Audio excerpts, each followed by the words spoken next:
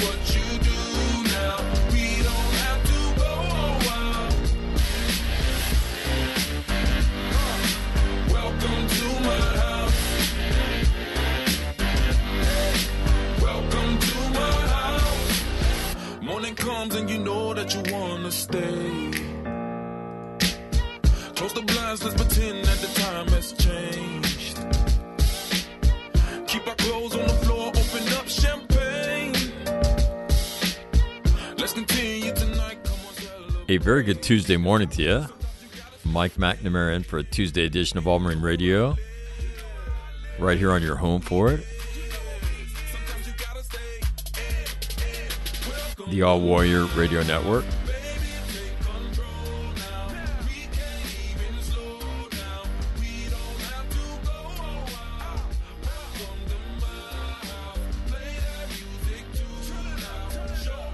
You know, were I British, you know what job I would like to have? I don't even know what it is. I would want the job as First Lord. First Lord of the Admiralty. I don't even know what that is, right? But it sounds like a cool job. I'm sorry, and who are you? Me? Yes, you, sir. I am the First Lord of the Admiralty. Oh. Well, come right in. Would you like your table? Yes. What does that job entail? Is that the head of the Navy?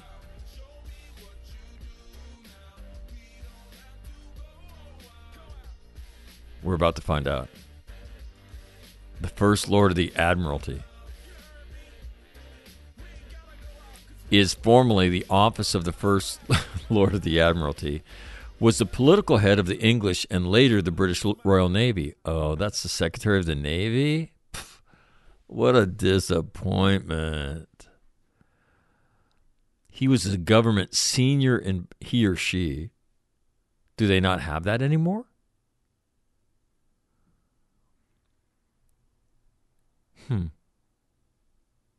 Responsible for the direction and control of the Admiralty, that's the Royal Navy, and also the general administration of the naval service of the Kingdom of England, Great Britain in the 18th century, and then the United Kingdom, including the Royal Navy and Royal Marines and other services. It was one of the earliest known permanent government posts. The office of First Lord of the Admiralty existed from 1628 until it was abolished when the Admiralty, Air Ministry, Ministry of Defense, and the War Office were all merged to form the new Ministry of Defense in 1964. Its modern-day equivalent is the Secretary of State for Defense, not the Secretary of the Navy? Well, who knew? So anyway, there you go. Start your day with a little bit of wisdom. So, good morning. I'm Michael McNamara, as my mother knows me. And welcome to the birthday eve edition of All Marine Radio. Grant Newsom's going to join us shortly. We're going to talk about those mock-ups out in the Chinese desert. What do you make of that? Like, how do you spin that one? Yeah, they're identical to American warships. We know that, but we're a peace-loving nation. We're a peace-loving nation. We mean no harm. I mean, I know we threaten Taiwan and shit like that, but I mean, we really don't mean anybody any harm, right? Right. So, yeah. So we'll talk to Grant about that and some other news. There's some breaking news that I want to say senators and representatives from America, without any names in the story, have touched down in Taiwan for a surprise visit. Not sure what to make of that. So we'll ask Grant about that. We'll ask him about President Xi Jinping, as he's known, going to be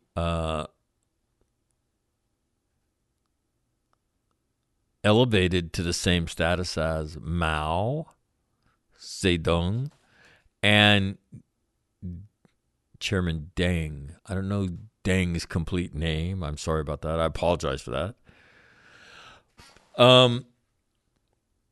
In that he would become chairman for life. How about that? Yeah, which would be interesting to see if he could actually pull that off, because China's a bit more evolved than it used to be. Yeah. So we'll ask Grant about that. And then Grant wrote a piece about China power projection and the Chinese Marine Corps. And the Mensa brothers took issues with, well, you can't really project power because everybody will desert. And Grant, I'm not going to tell you what he says, but he has some relatively stern words for the Mensa brothers. Yeah, stay in your lane, boys. So we'll talk about that with Grant. So you'll hear him in a few minutes. What else is going on? That's about it. Yesterday I was talking about meeting Trace Gallagher. So when I went to put the yesterday's program up, so he and I play football at the same school, and so we crossed paths on Saturday. So I go looking for a back in the day, your athletic programs, they had a program, right? And they went out and they sold advertising. I know because I did this at one point. They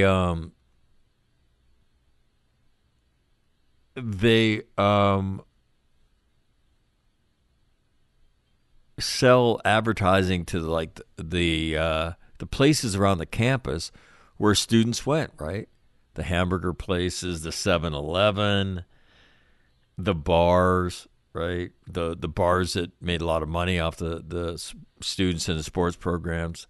And then you got your picture in there as a player, right? The coaching staff, the schedule, last year's statistics, and it got printed once at the start of the season. And then on game day, there might be like a little 2-pager done, right? Rosters for both teams, players in the news. Yeah, not very much. Okay, but that's the way before the internet had happened. So I go in, and you should see the picture of Trace Gallagher. Well, first of all, it's an awesome picture. You can see why he's in TV. If you haven't checked it out, go to my website and check it out. Yeah, he's a good-looking dude, man. When he's in college, but he looks like a typical Southern California guy. But he's not. He's from the mountains.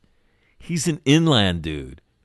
But he's trying to pretend like he's a surf guy. Yeah, that's what he's got going there. So he's got this blonde curly hair thing. Yeah, what's up with that?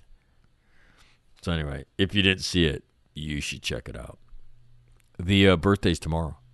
246 years old. So happy birthday to everybody. Yeah. Yeah. And my son got promoted yesterday. So congratulations to Johnny Boy. Major Mac. Yep. And also to his younger brother, Captain Mac, Patrick, in the reserves now. And no, but for getting his dead ass down there and being part of that. And so great for that one son was promoted, but equally as great that another one got off his dead ass and got down there and was a part of that. Says good things about him. So anyway. And then today, going to go look for cars, Colleen and I. My car's got 260,000 miles on it. Colleen drives it like it's right off the lot. And she keeps breaking shit. And I said, we can't do this anymore. You've got to get your own car. All right, you take mine and you're driving it like it's like I work from home, man. I drive it to the store, and then on occasion, you're driving my truck with 260,000 miles like it's like new. Like you need to stop. I will not stand this aggression. So anyhow, we got to go look at cars.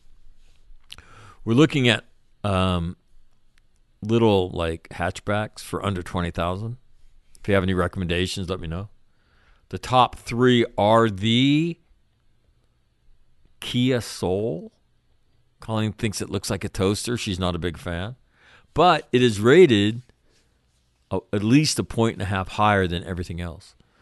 Number 2 is something that Hyundai makes, right, from Korea. And number 3 is something that Nissan makes called the Kicks. I drove the Kicks, which is kind of what started me thinking this, for a couple weeks when I was back in North Carolina, almost 3 weeks. And I liked it. Nice little car, drives nice. And so Colleen and I are going to go take a look at some cars today in the hope that she'll stop breaking mine. Yeah, I mean, every time your car, something breaks on your car, what is it, $500, $1,000? Oh, yeah. Sorry, we got to replace the shield over your headlight. Oh, yeah, how much is that? $600? What? Well, yeah, they don't make it. It's out of production. It's Like, are you kidding me? Like, what a joke. What a joke. So, yeah. So, doing that. What else is going on? Tomorrow's the birthday, so I will do something special for that. I don't really know what yet. Maybe I might do a series of short interviews with, 5 or 6 different people. But that might be too much work. It's always easier just to have one person on. Don't you think? I do. The lazy man's way. Yeah. Not that I'm lazy, mind you. Okay. Not that I'm lazy. But, I mean, come on. And then you have to hear yeah, I'm getting coffee. I can't do it. And, all these bullshit excuses from people. Like, all right, that's fine. That's fine. So, so I'm undecided. I know what I'd like to do. I just don't know if, everybody will, the people I would want to participate would, because they'll all have so much shit to do in their life. And the truth is, they're afraid. I know it. You know it. The American people know it. So on that note, right, the United States Marine Corps Band makes this morning official, Tuesday, November 9th, in the year of our Lord, 2021. I don't know why people say that. I just know you're supposed to say it. Yeah. In the year of our Lord, 2021.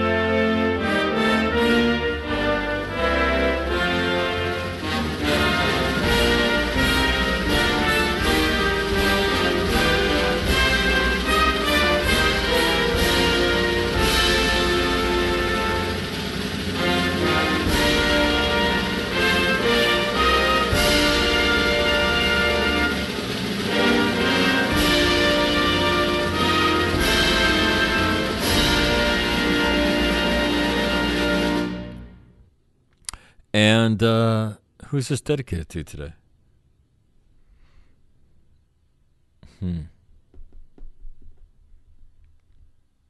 What do you do when you don't really? I never really struggled to dedicate this to somebody, but today I'm struggling with it. So this is dedicated to everybody who's feeling lonely today. All right? Get out there and go do something. All right? Don't sit around and be lonely. I know that's easier said than done.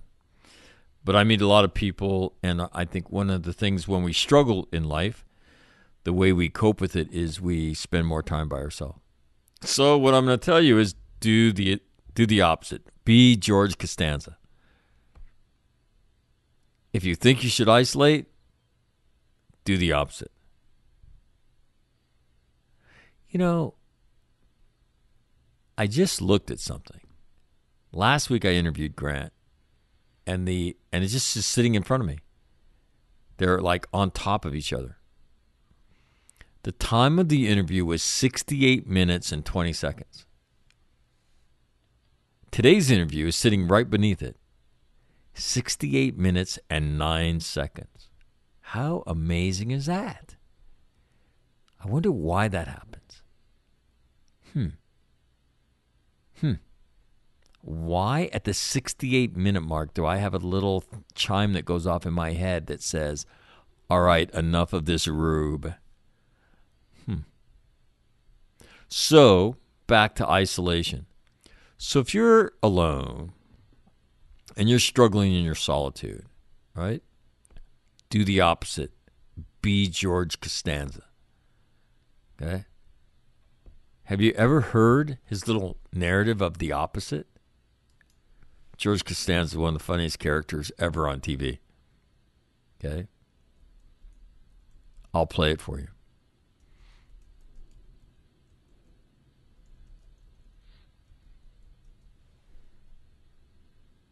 Honestly, this is very, very funny. Why, when you Google the opposite, would you not get video? And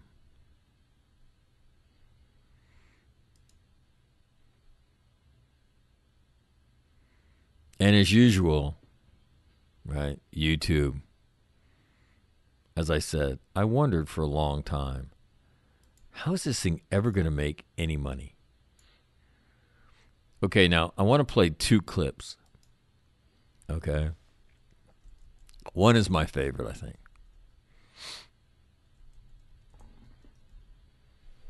And it's, remember, Jerry, it's not a lie if you believe it. What I think, maybe the single funniest thing. This and the Festivus stuff to me is like piss your pants laughing stuff. George Costanza and Frank Costanza, pretty funny too. But this is George Costanza. All right, stand by. Jerry, just remember, it's not a lie if you believe it.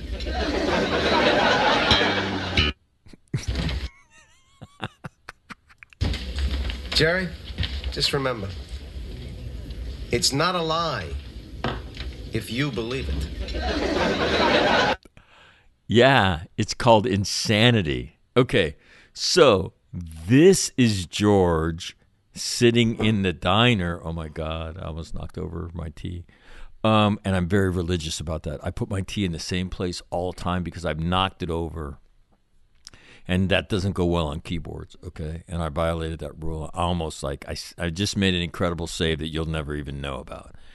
So this is George, Elaine, and Jerry in the diner, and talking about how George concludes that he should always do the opposite. Every decision I've ever made in my entire life has been wrong. My life is the complete opposite of everything I want it to be.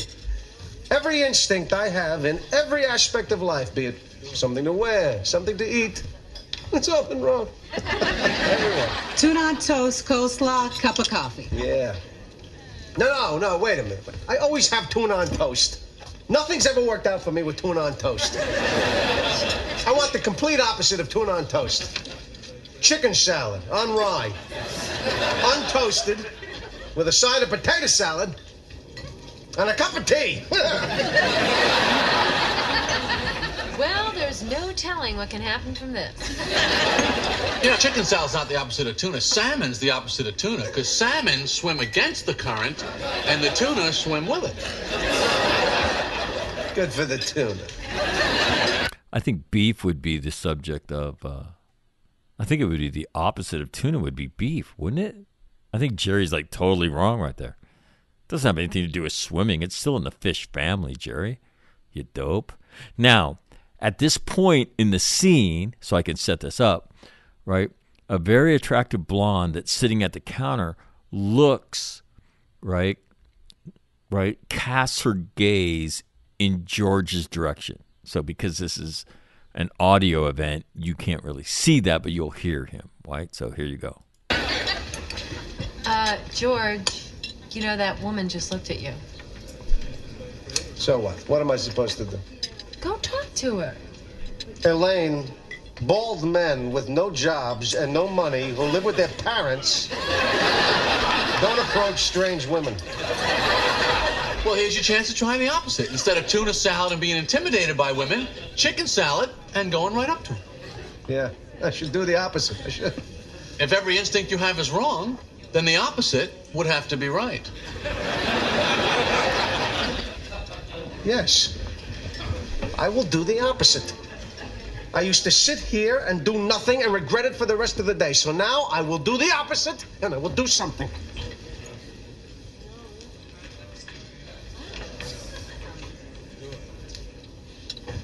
Excuse me, I couldn't help but notice that you were looking in my direction. Oh, yes, I was. You just ordered the same exact lunch as me. My name is George. I'm unemployed and I live with my parents. I'm Victoria. Hi.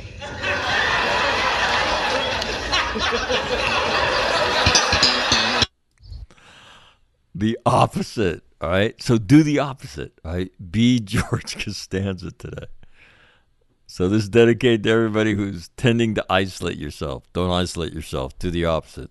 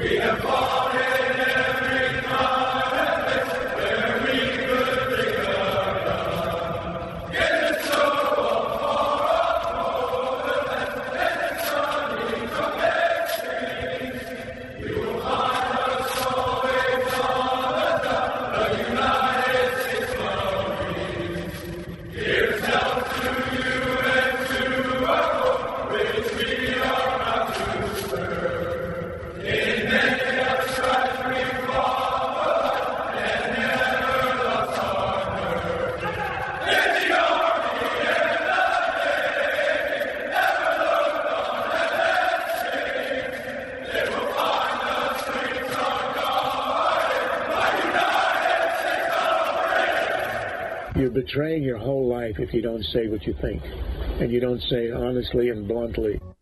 What keeps you awake at night? Nothing. I keep other people awake at night. For this campus had prepared him well. I'm very confident that, thank you very much. If this was vodka, it'd be a lot better speech.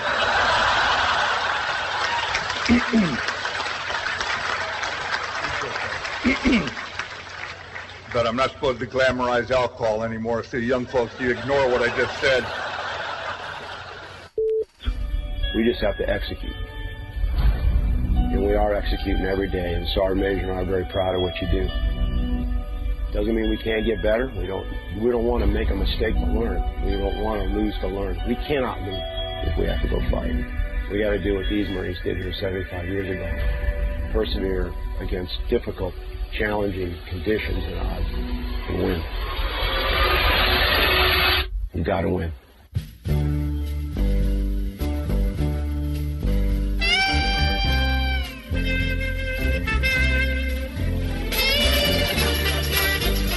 All right, we'll check the George Costanza. Come on, man. That dude's hilarious. Yeah, those two lines about, remember, it's not a lie if you believe it. Oh, my God. That's so funny. And the opposite. Yeah, very funny. We'll check the weather right now. On our way to the news. We'll check the weather on our way to the newsroom. That's how radio people say it.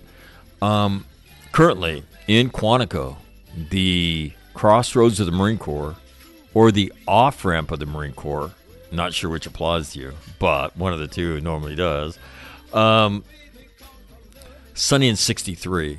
Down the coast at Marine Corps Air Station, Cherry Point.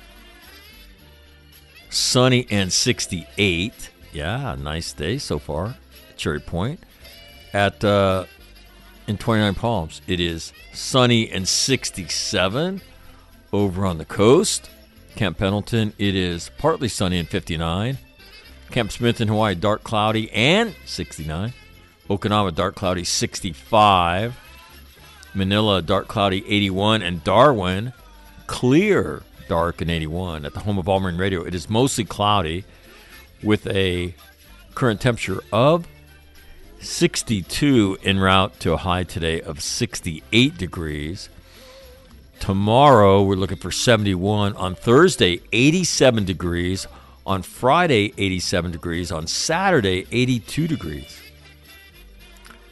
Yeah, global warming, La Nina, one of those, right? Just throw them all under the bus, right? Throw it all out there, see what sticks. All right.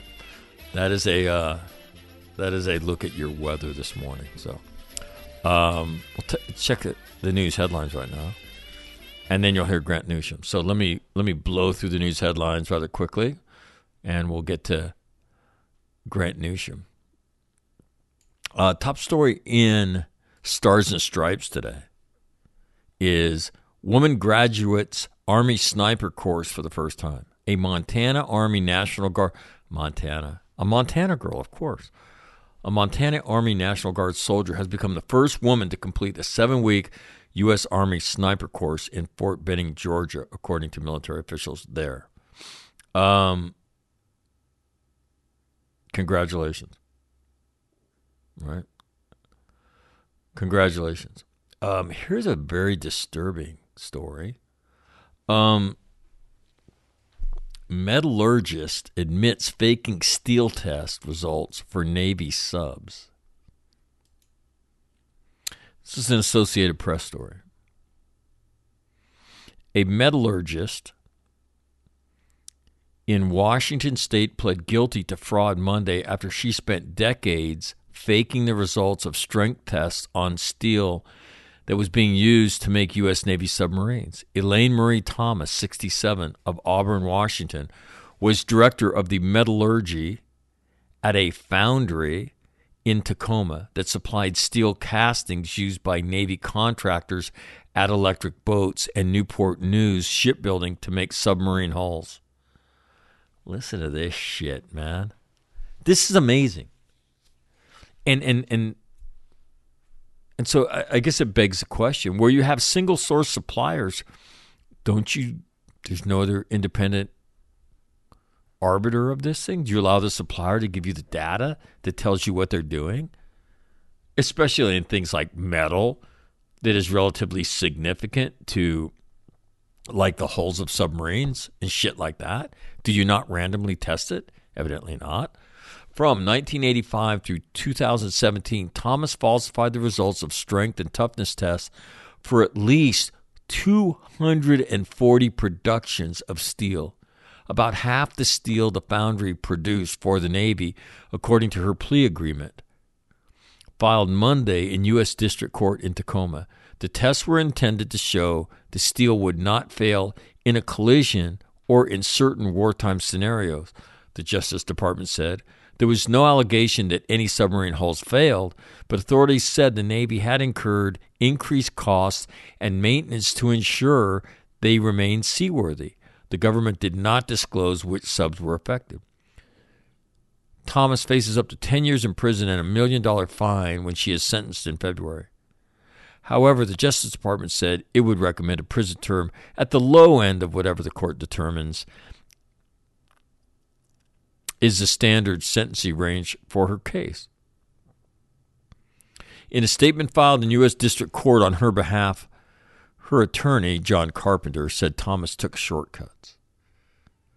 Ms. Thomas never intended to compromise the integrity of any material and is gratified that the government's testing does not suggest that the structural integrity of any submarine was in fact compromised. This offense is unique in that it was neither motivated by greed nor any desire for personal enrichment. She regrets that she failed to follow her moral compass. Admitting to false statements is hardly how she envisioned living her retirement years.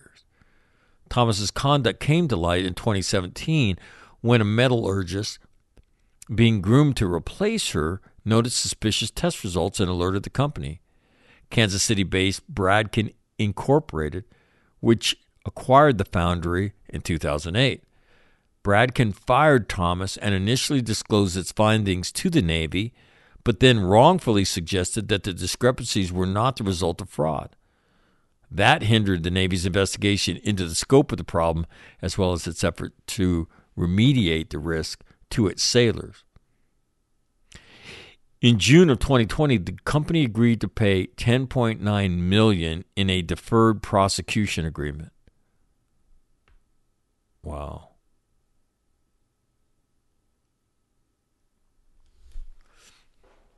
So So I think what's surprising to me when you read the story is there's no other test. I mean, this is like a significant test, right? The steel you're going to make the hull of a submarine with. The company says, yeah, we've tested to this, and you say, okay, got it. Huh? I mean, don't you randomly test steel every once in a while? Look, I don't play a metallurgist assigned to the Department of the Navy. I'm not one of those, but I would play one on the radio.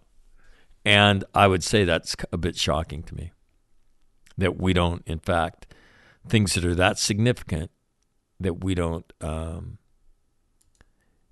test them on a somewhat random basis. Here's a story from the San Diego Union Tribune. Quote, we got to fix it. Navy Secretary says fire infrastructure on San Diego-based piers needs improvement. Fuck. A fire starts on the USS Bonhomme Richard.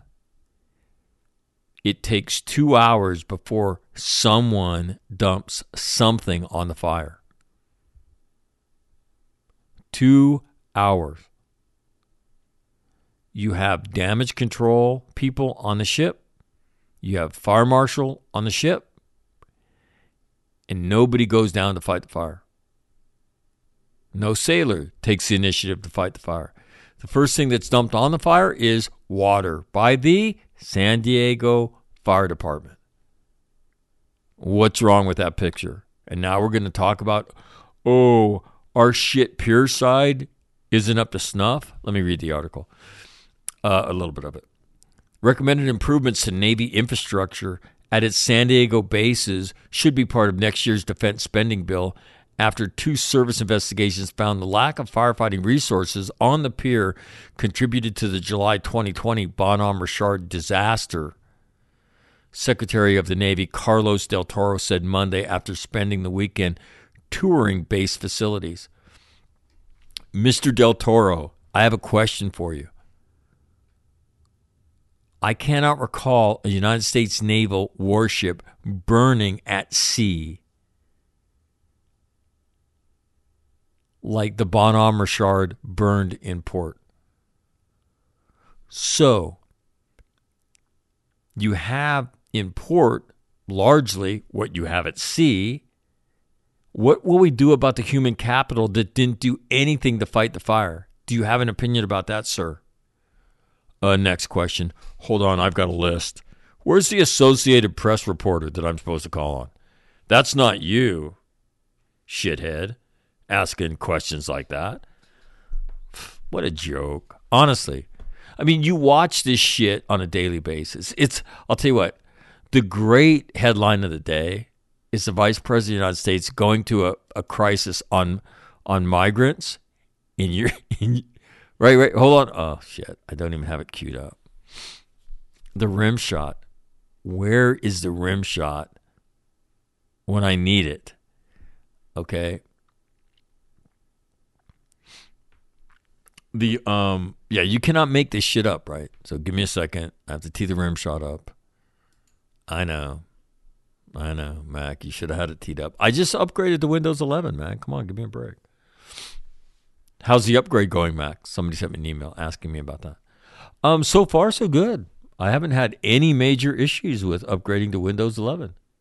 So now that I have my my handy dandy radio DJ screen up, okay, you ready? Let me make sure the volume's all the way up. All right. So ironies of ironies today. The Vice President of the United States, Kamala Harris, right? She's headed to a migrant crisis in Europe. Right. Hold on. She's headed to a migrant crisis in Europe. What? Yeah. I mean, let me tell you, the vice president is struggling. Nobody likes her. And she, I don't think you need to be a tarot card reader or a palm reader to see that the vice president's brand is not meshing with the president's brand. The president's brand is not meshing with the American people's brand very well either. So, yeah. And so, the crazy stuff. So now, are we going to talk about the human problem on the Bonhoeffer chart, or are we just going to say, Navy, beat Army, woo? Painful to watch. All right, top headline in the Wall Street Journal is GE to split into 3 public companies: aviation, healthcare, and energy. So congratulations to everybody at GE. Hopefully that'll work out well if you have your stock options, right? But a lot of articles about how cities and states are going to spend the $1 trillion that the nation will spend on infrastructure. Now, I will tell you this. I don't know exactly what's earmarked for what in this bill, but I can tell you this. Years ago, when I was living in North Dakota, a bridge on I-35 in Minneapolis collapsed during rush hour, killing a bunch of people. And, I think, most people watched it on television. The state of Minnesota then undertook a survey of all overpasses and bridges in the state. And many of the bridges built during the Depression, right? With the Civilian Conservation Corps program, the Work Projects Administration, known as CCC and WPA. And those things are now, 20 years, 10 years short, 15 years short of being 100 years old. And the price tag to repair that stuff, would have taken the state of Minnesota 100 years to do it. So much of the nation is in that state. So there are infrastructure investments that need to be made. The question is, does this do that? Right? Headline, Wall Street Journal. How cities could spend $1 trillion on infrastructure, roads, trains, and highway exits. Quote, our population centers are booming, but our infrastructure hasn't kept up. So here's a question for you. Where's all that tax money going?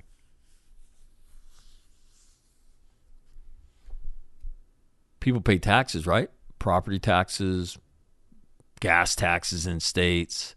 Where's all this money going? There's a good question for you. Here's a couple paragraphs out of the story. Dayton, Ohio is looking at rebuilding roads. Denver needs to expand highway exits. Austin, Texas wants to expand public transportation. Quote, we've been waiting for an infrastructure package for a decade as mayors. The mayor of Dayton, Nan Whaley, a Democrat who leads the U.S. Conference of Mayors, said for her city, the infrastructure bill would provide much needed funding for road reconstruction and to upgrade and replace sewers and water lines. The legislation includes $110 billion in funding for roads, bridges, and major projects, as well as $39 billion to modernize and make public transportation more accessible.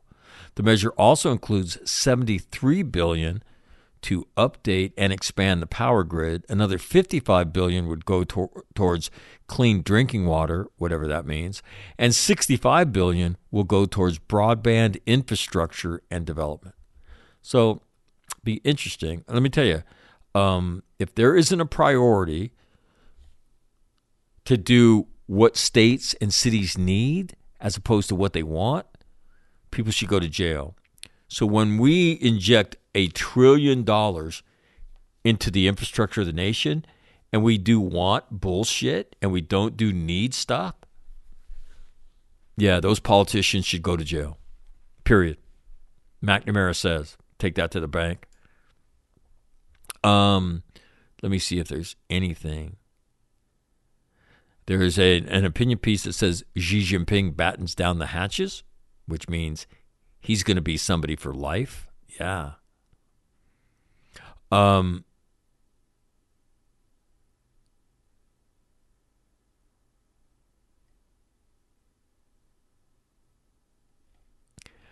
The other thing that's happening, it's like Bizarro World, right, which is something on Seinfeld, I think.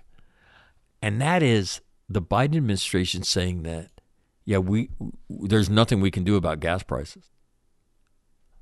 Huh? Like what? What? What? Yeah. My son Patrick would used to say "wha," but he wouldn't put the T on the end. He'd look at you and go, "What?" Yeah, what? W-H-A, what? Yeah, that's like, I think it's kind of dumb guy. Like, what? Huh? Yeah, wait a minute. We can do that, right? I mean, we just did it not too long ago.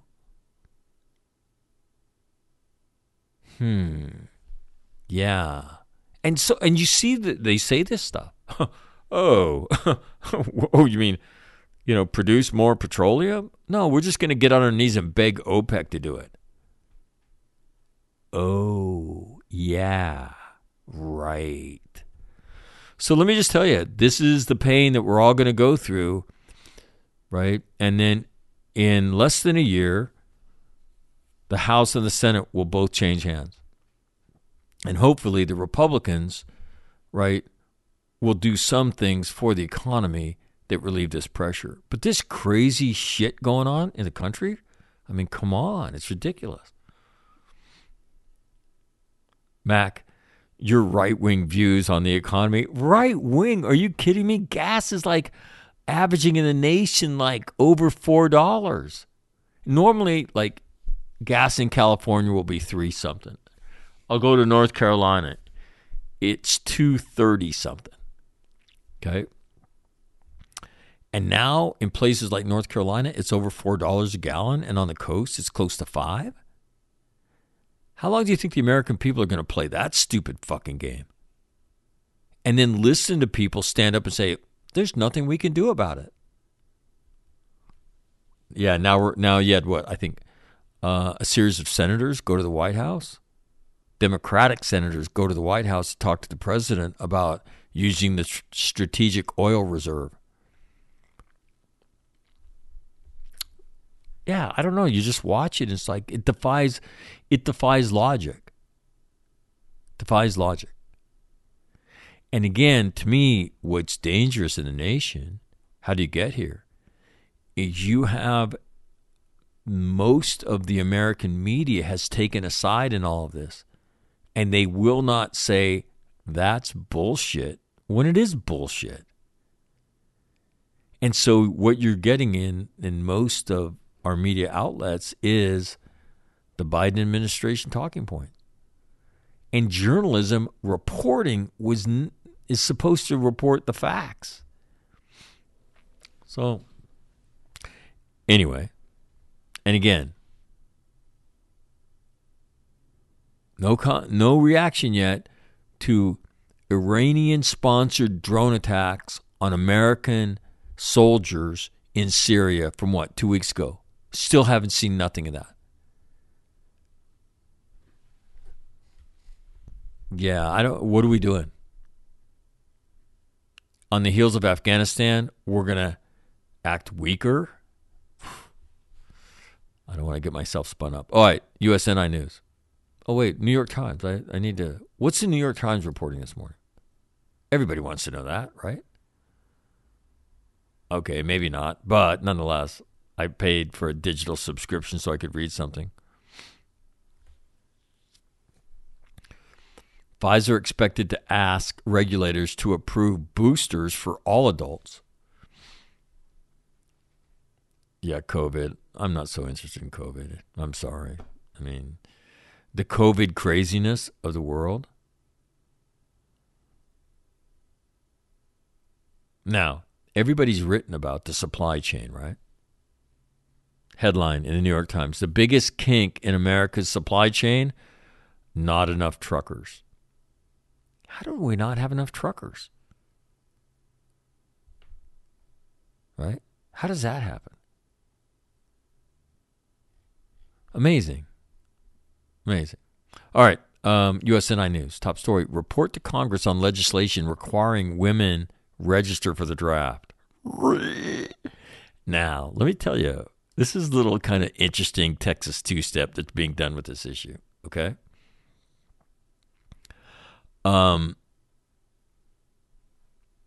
So women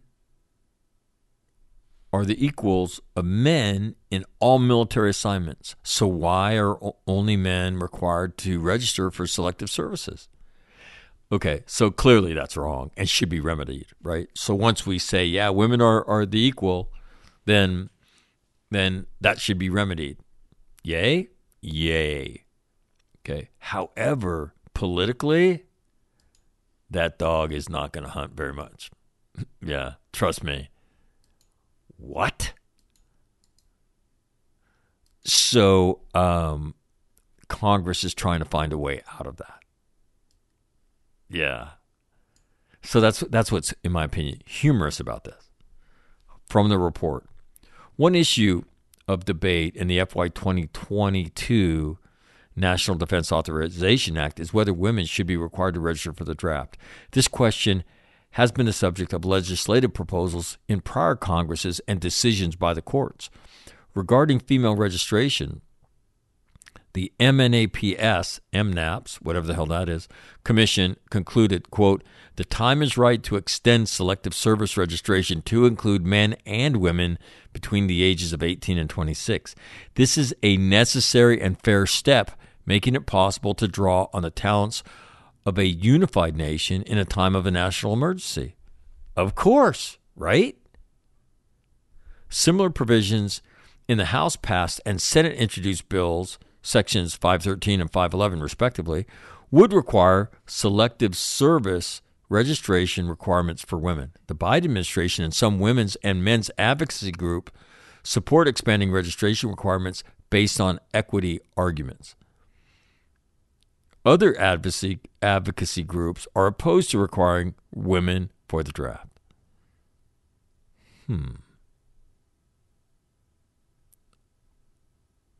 How can you not?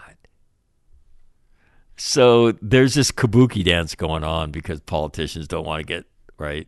They don't want to get whacked with that. Next headline. This is where the First Lord of the Admiralty thing came from earlier today. Good God, it's almost 9 o'clock. New UK Royal, I'm running my yap too much. New UK Royal Navy First Lord takes command, confirms with US CNO Gilday. A new head of the UK Royal Navy has taken command. That's what it is. Royal Navy First Lord. Whoa. That's a cool title. I'm not going to lie to you. Next headline. China, quote, clearly developing aviation and maritime capabilities to counter U.S. in Indo-Pacific, says the Pentagon. Well, no shit. You know what? I cannot suggest to you a greater waste of time than watching a spokesperson for the Pentagon or anyone else run their yap. I don't know what that guy's name is, but he used to be a United States Navy officer, and he stands up there. He's a spokesperson. He knows nothing. And he was all over the news yesterday. I didn't even turn on the audio. I'm just watching. What a waste of time. Public affairs officers. Oh, my God. Let me talk to a principal, okay? I don't want to hear from you. All you're going to tell me is bullshit. Thank you. Yeah, it's the interesting story, right? The interesting story about all of this is China message sending. They know that those mock-ups are going to be seen at some point. So they're message sending. Grant talks about that. So I will go no further into that. Yeah. Top headlines, Marine Corps Times. Headline of the day is 246 birthday messages here. U.S. Marine Corps rebuffs report that the Royal Marines dominated them in a training exercise. Oh, my God. Now we're having a media war over who beat who in a fucking training exercise. Okay, as I said last week, very poor taste of whoever it was in the UK who, started lipping off about,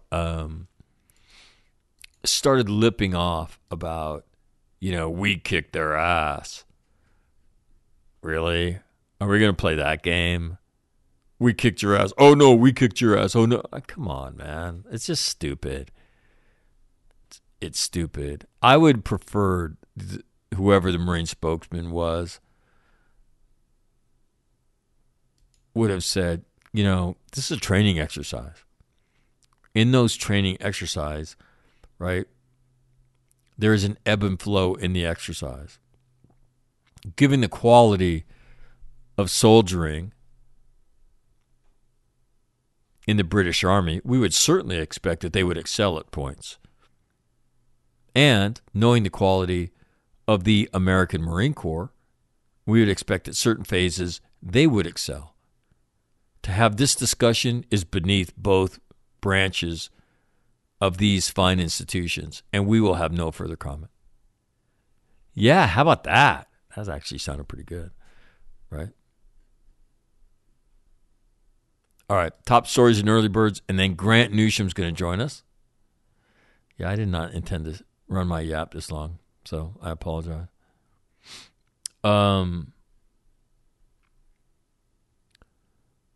Number one, troops with families trapped in Afghanistan get extraction help offer from the Pentagon. Now, this confuses me. Who has family in Afghanistan that is a quote-unquote troop? Service members who still have family stranded in Afghanistan may have new reason for hope. A memo sent out last week by the DOD said that troops can help by reporting names of those family members, which will be shared.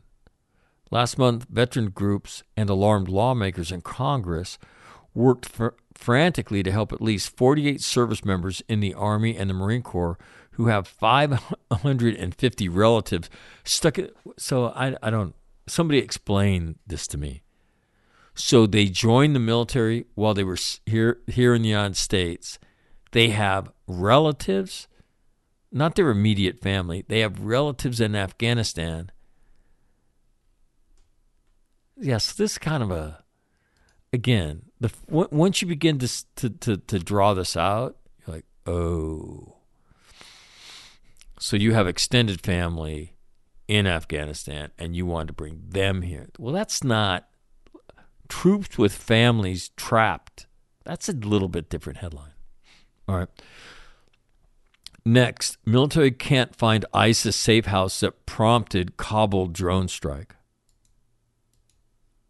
My God. This story gets nothing but worse. This is in the New York Times, written by Eric Schmidt. The U.S. military has not located a suspected Islamic State safe house in Kabul, Afghanistan, that officials initially said led to an American drone strike on August 29th that mistakenly killed 10 civilians, including 7 children, according to 2 senior military officials. This is amateur shit. Honestly, amateur shit. So then so what? We offered an excuse? Oh yeah, that it came from this safe house? Well, where's the safe house? We don't know. What?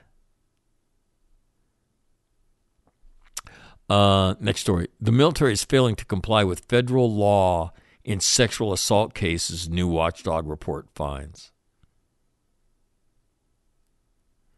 Nearly a decade after Congress mandated the use of investigators and prosecutors who are specifically trained to handle sexual assault and domestic violence cases, a draft of a new Pentagon report obtained by CBS News revealed the military is failing to comply with federal law that requires it to give survivors support. In an analysis of almost 450 military special victims cases filed between 2018 and 2020, the Department of Defense's Inspector General found that 64% did not have properly trained prosecutors assigned to them. In many of the cases, the assigned prosecutor was an inexperienced junior prosecutor without specialized training in special victims cases. You know, what do they think fills the ranks of the DOD in terms of lawyers? Senior, right? Senior lawyers that have... No, they get out and go make money. And then there's a graphic. Failed to appoint special prosecutors. Air Force, 94%. Army, 59%. Navy, 59%. Marine Corps, 30%. Whoa. So what's the problem there? Next story. Metallurgist admits faking steel test results for Navy subs. Ugh. Right, we talked about that. VA Secretary promises quicker action on burn pit benefits and veteran suicide. Yeah, if you haven't seen the latest initiative on veteran suicide, it is take their guns. Firearm awareness. Yeah, you know what that's going to play in the veteran community?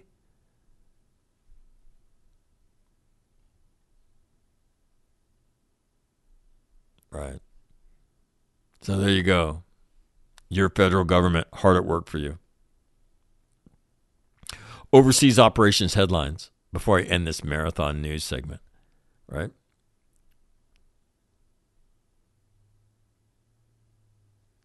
They were children when the Afghan war began. As soldiers, they carried the burden of ending it. India readies troops for another harsh winter on the border with China. Next headline, U.S. eyes January rollout of first projects to counter China's Belt and Road Initiative. 10 large infrastructure projects. We'll ask Grant what he thinks about that. Iran wants U.S. assurances it will never abandon nuclear deal if revived. Crisis worsens on the Poland-Belarus border, as migrants congregate and troops are mobilized.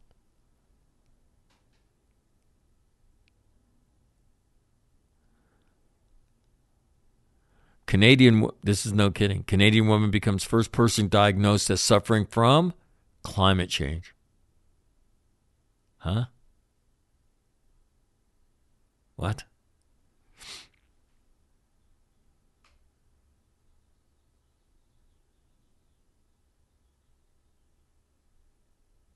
Biden condemns attempted assassination of the Iraqi prime minister. That's always nice to see. All right. Without further ado, Grant Newsham is going to join me. And so stand by for the one and only Grant. And here you have him.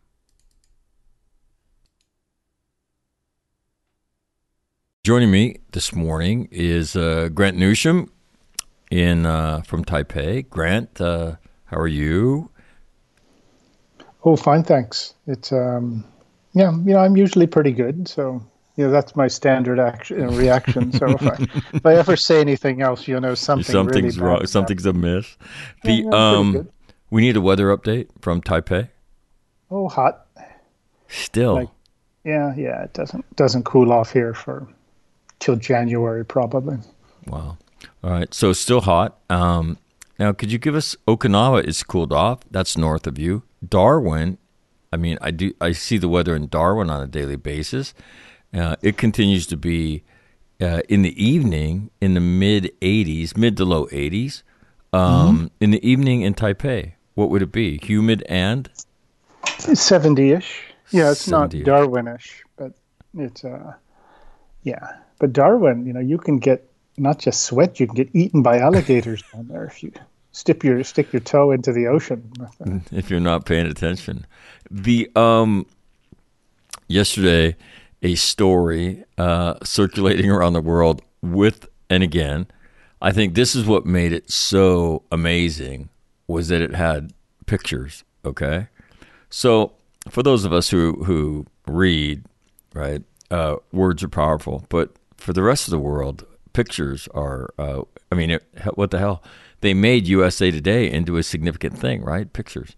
So there's pictures of out in the Chinese desert, very pretty detailed imagery of an American aircraft carrier and an American, I can't remember which class destroyer it was, very detailed mock-ups so that they could do bomb runs, they could do missile tests, blah, blah, blah, blah, blah. So I wanted to get your thoughts on that, and specifically with this idea in mind, and that is the Chinese know at some point, if they build this stuff, it is going to get into the public realm. It is simply too big to hide. So if we're sitting around the Chinese OPT as they describe creating these things, what is that OPT talking about?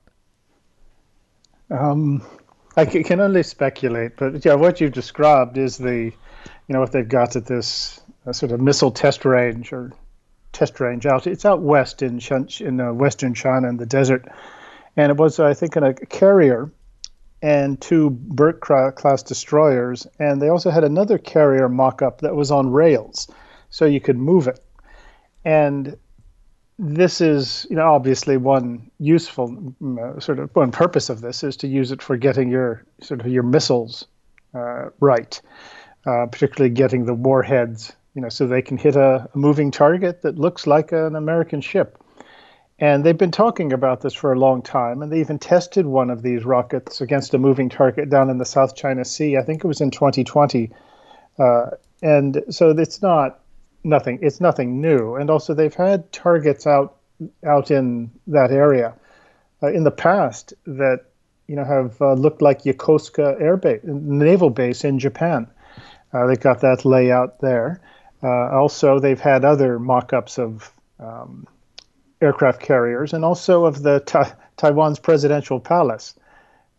So, this is nothing new, and it's probably they've been doing this sort of thing for 20 years. So, of course, one aspect of this is they're sort of saying, they're practicing to be able to kill us and to sink our ships out at sea. So you may think you're out at sea moving around and fairly safe, except for maybe submarines or such like. But now you've got ballistic missiles that they want to have them be able to hit moving ships and moving carriers, and you can see the problems with that. And that is what they're trying to do. We see, we sometimes, some of us call China an existential threat to us, and that means they could destroy us or control us. And China sees America as an existential threat, and what are you willing to do against a threat that you consider a life or death matter? You're willing to do a lot, and that's what the Chinese have been willing to do and getting ready to do for a long time. We've just chosen not to believe it. But also, the one aspect of this is, as you pointed out, they know we're going to see this. Somebody's going to spot it. And so there is a bit of showing off going on and sort of psychological warfare there as well. It's either to frighten or to awe the Americans. But you always have to consider when the Chinese do something like this is consider what you're not seeing. And when everybody is looking at this one thing, it's always a good idea to look where everybody isn't and consider what else might be going on. What else might they have that they aren't showing us, because that deception is a standard part of Chinese operations. You know how we put out every year a defense white paper, right. And we explain exactly what our defense things are doing. It's very clear. You could use it as a reference book, and scholars do. The Chinese don't do that, or not in any way that we would recognize as being open or honest. But we show everything. The Chinese don't. They show as little as possible. So when they show us something like this, you have to take it seriously, but also wonder about what is it we're not saying. What capabilities have they got that they're not telling us about? And often when they do boast about a capability like this, that they don't have it ready yet. And when they're not talking about a capability, the things they don't talk about are the things that they probably got ready, and then they spring it on us. So, there's different ways to look at this, is that, it is an effort to manipulate us, but it is showing that what they've got in mind for us, which is to sink our carriers, sink our ships, to leave Yokosuka Naval Base in a smoking ruin someday, and every other American base in Asia. And then on the other hand, what else is it that they've got that we don't know? That has got to give you some concern. But with this report, U.S. Naval Institute reported it a couple of days ago, and it was breathlessly reported. But as others have pointed out, this has been going on for 20 years. We've seen similar mock-ups, so it's not as if something which just came about yesterday.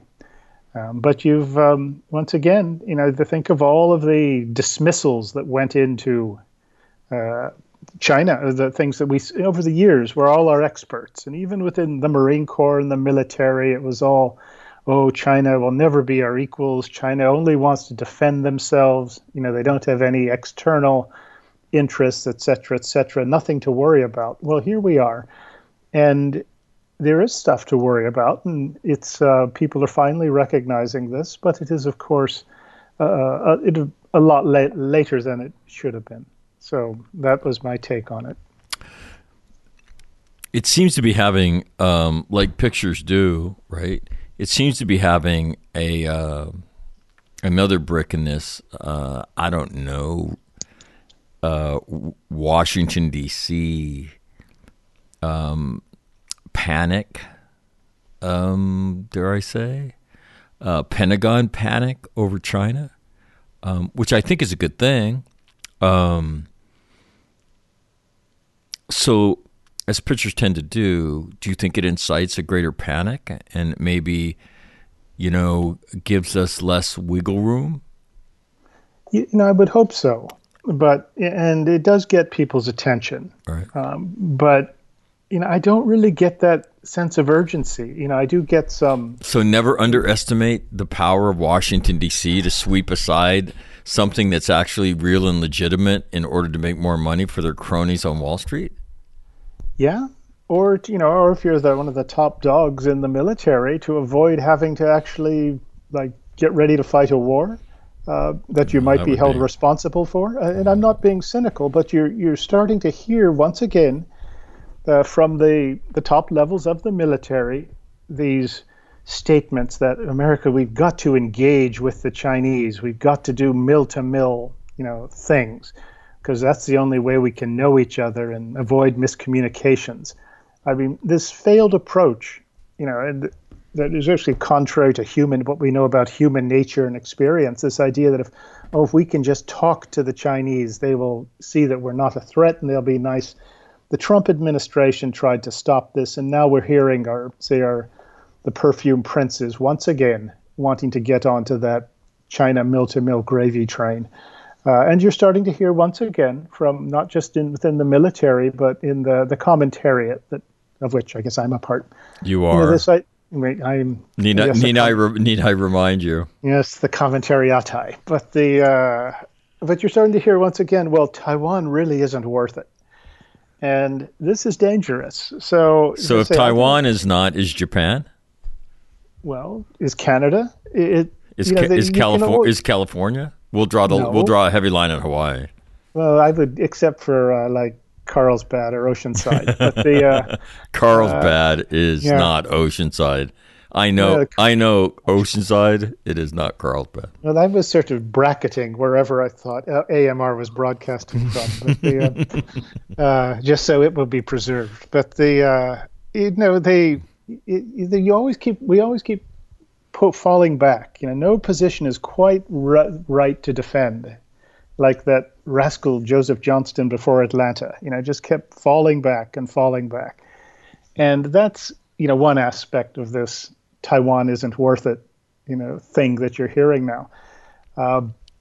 As I said, I just don't see there's concern, but I don't see the urgency. Has anyone come up with a plan to build our Navy into the kind of Navy that can fight a battle at sea and win? I don't see it. You play this out, and by the end of the decade, China is probably going to have 100 more ships, and will be at about 450 plus. Yeah, 460 is the number. Okay, I saw most recently. Okay, and so look at us.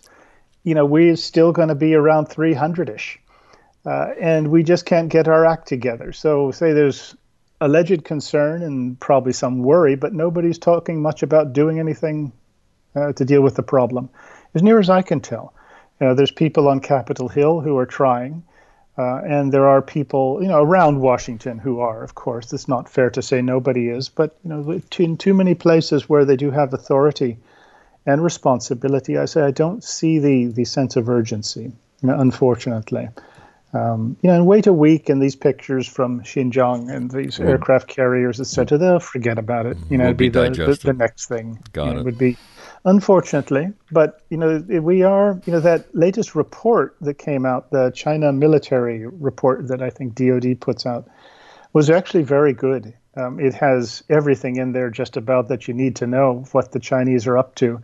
And I think it gets things right. Of course, there's with these things, there's always things you can take issue with, but I think it's a very good piece of work. And if anyone needed to know what the risk is, what's coming from China, this report is a good one. Read it. Your blood kind of curdles, or that's it ought to scare you when you read it.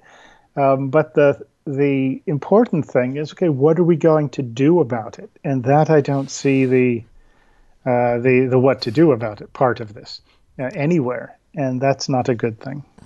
All right. So, but my hope is that these pictures, as they tend to do, scare people, and are another little tile in the mosaic of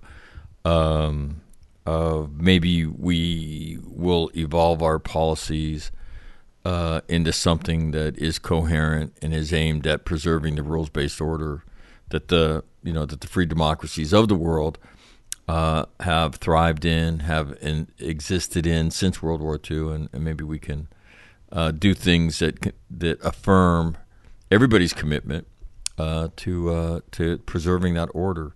I want to ask you about a headline. U.S. Congress group makes surprise trip to Taiwan. 4 senators and 2 members of the House of Representatives touched down in a Navy plane on a trip organized by Washington's de facto embassy, according to a report. Beijing says visit amounts to, quote, rude interference in China's internal affairs. So you're in Taiwan, and I will give you a list of the members that went ahead and made the visit. Hold on. Or maybe I won't. Oh, there's no list of who it actually was. Hold on, I'm looking. Regarding the visit by U.S. representatives and senators, there's no list of who it was. There's got to be a list. It's not classified. So did you know about such visit, Grant? No, nobody tells me anything. Whoa. No, I didn't. It's good to see, and it does point out that there are people, as I said, on Capitol Hill who understand the importance of Taiwan in the bigger picture, and, who are willing to stick their necks out and, make it so they will never be able to visit China as long as the communists are running. But there was a fella named Senator Josh Hawley, who just put out something or introduced a bill called the Taiwan Deterrence Act. And you can actually get it on the internet and read it, and it's pretty easy reading. And it really does a very good job of sort of laying out what sort of support Taiwan needs. And, it's calling on the U.S. government to do this, and this. But it's a very good, they do a good job. And they also include in it the sort of a mandate for doing joint training and engagement with the Taiwanese military. And they really cover the waterfront very well. And, some good thought went into this by him and his staff members and others. And, so they say there are people who understand what needs done, in D.C. And that Taiwan Deterrence Act is very interesting one to look at, because it really does get a lot of the basics right, to my way of thinking, and a lot of the specifics as well. So it's good to see, our congressmen and senators who are willing to get on a plane and go somewhere without asking Beijing's permission. And you're also seeing that when Taiwan is willing to have them come and take the heat from China, and Taiwan's also publicizing a lot of these things that are going on, like the Taiwan Marines that trained in Guam. A few years ago, that would have been a state secret practically, and it would have gotten no publicity. But now they're pretty open about it. The Taiwan Defense Minister or Foreign Minister Joseph Wu was in Eastern Europe just the other week, and this is all well publicized. And European Union parliamentarians visiting Taiwan, and that's too widely publicized. So Taiwan, in some respects, that you can see, this is a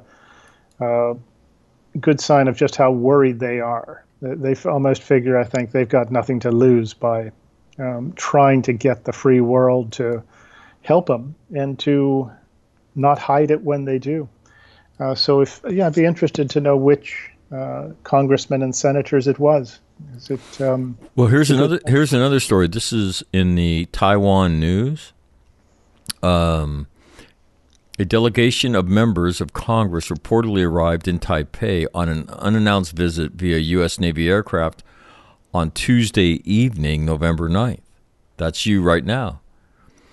At 7:09 p.m., the Facebook page of Taiwan Aircraft Spotter, Southwest Airspace of Taiwan, posted an image of a flight path of a Boeing C-40A registered to the U.S. military taking off from Clark Air Base in the Philippines and landing in northern Taiwan.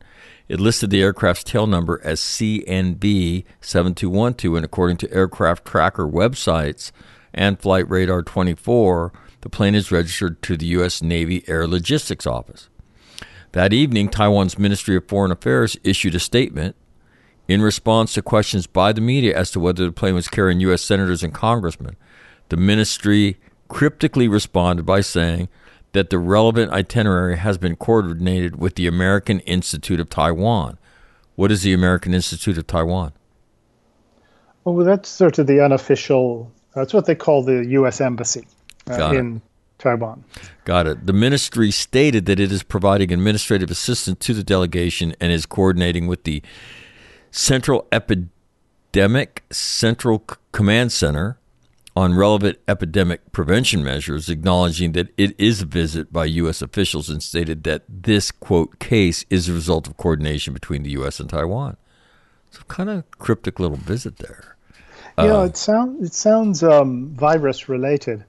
And there's been talk recently of having a formal setup sort of with the Centers for Disease Controls, having a formal relationship and setting up in each other's capitals, as I understand it.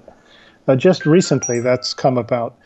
So maybe that's sort of the cover story for it. And I'm not, it's not.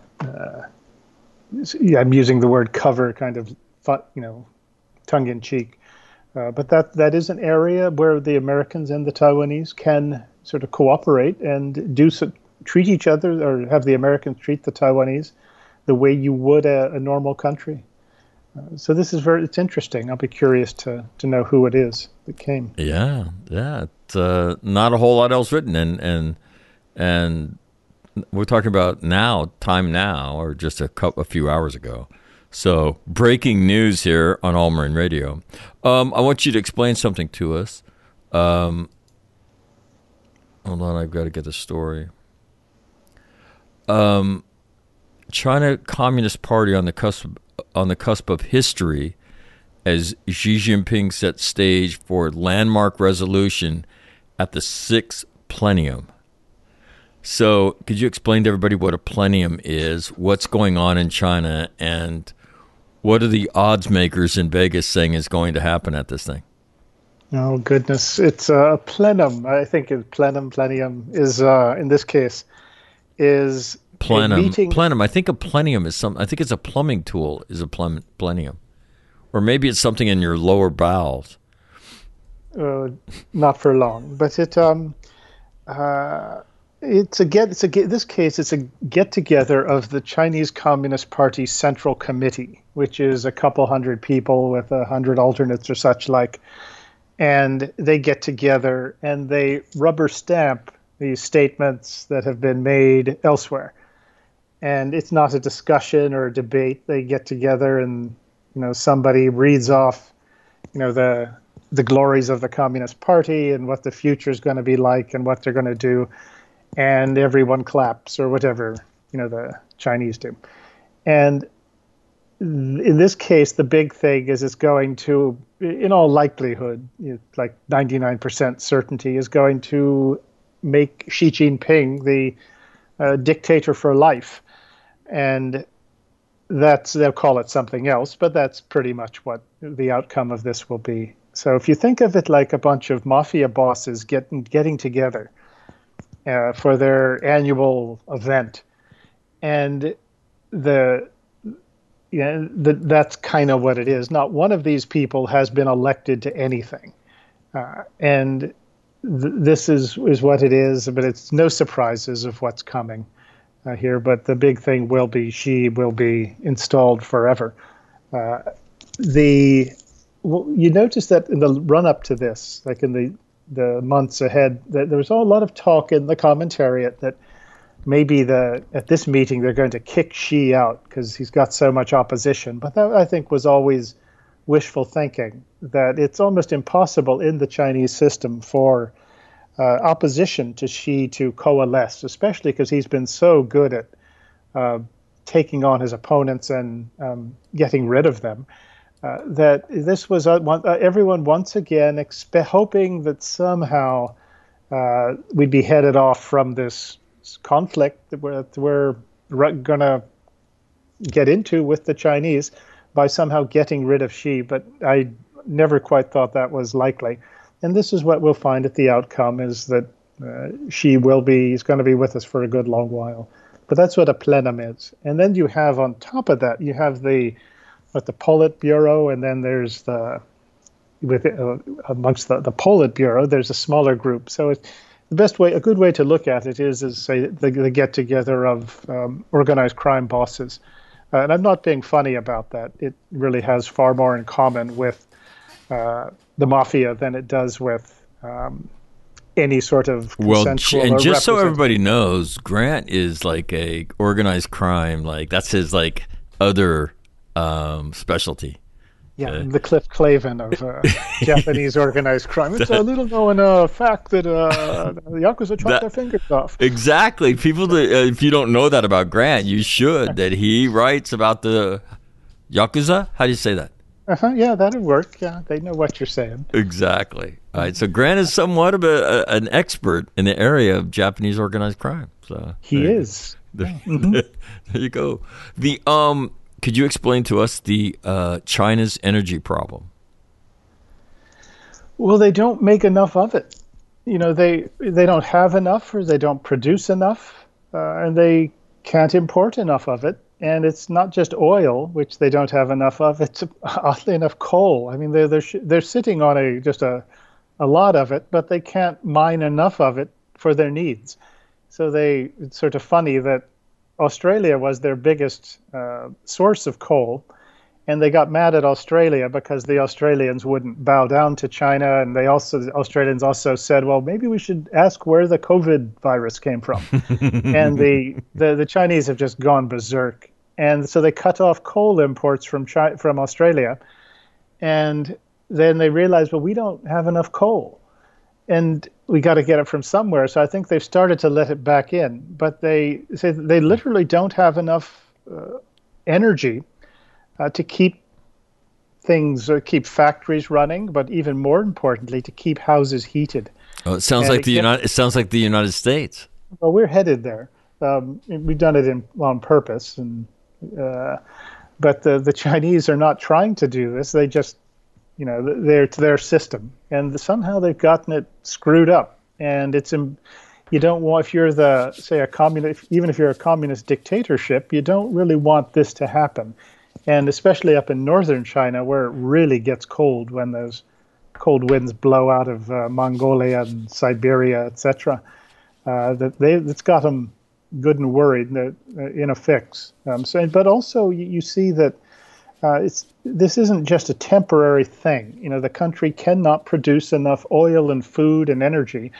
And that's one of the reasons why they've got this Belt and Road Initiative, why they're all over the place, buying up oil fields in Iraq, cutting deals with Iran and Venezuela to get oil, and also buying up farmland in Ukraine, for example, so they can make enough food to feed themselves, because those are two important things to be able to do. And without those sources of overseas energy and food, China would be in really serious trouble.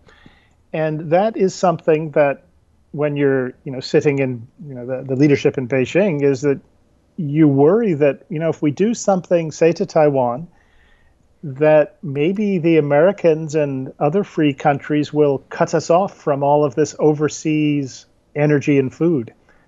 And China doesn't have the means to defend those overseas sources of things. And that causes them a lot of consternation. It's a big problem for them to deal with, and it doesn't get enough attention, as I see it, because without those overseas inputs, the Chinese Communist Party would be in huge, huge trouble. The China that we know today would not exist, and the China that the Chinese know wouldn't exist either. It would be in very serious, serious straits if that were to happen. Interesting. ExxonMobil just announced the final investment decision on a multi-billion petrochemical complex in South China's Guangdong province. Guangdong province. I don't know how you say that. My Chinese isn't what it used to be. It's like my French. Exactly. Although you slip into your French very easily, I might add. So there you go. Wall Street financing. It's we're all kind of used to this sort of thing, but no different than setting up a plant in Germany in the 1930s. But there's always someone who can tell you, well, this is different. If I was the stockholders of Exxon, that I would be raising merry hell right now. But nobody ever seems to do that much. I want to read a few headlines for you, and again, we'll talk about Taiwan, which seems to be in the news constantly. U.S. Senate resolution would hail Lithuania for strengthening ties to Taiwan. Next headline. French lawmakers reach out to Taiwan despite risk of angering Beijing. Next headline. French senators depart Taiwan after 5-day visit. How do you assess the world's view of Taiwan, which amazingly continues to warm? It's almost like Taiwan's like the cool kid now, when it was shunned forever.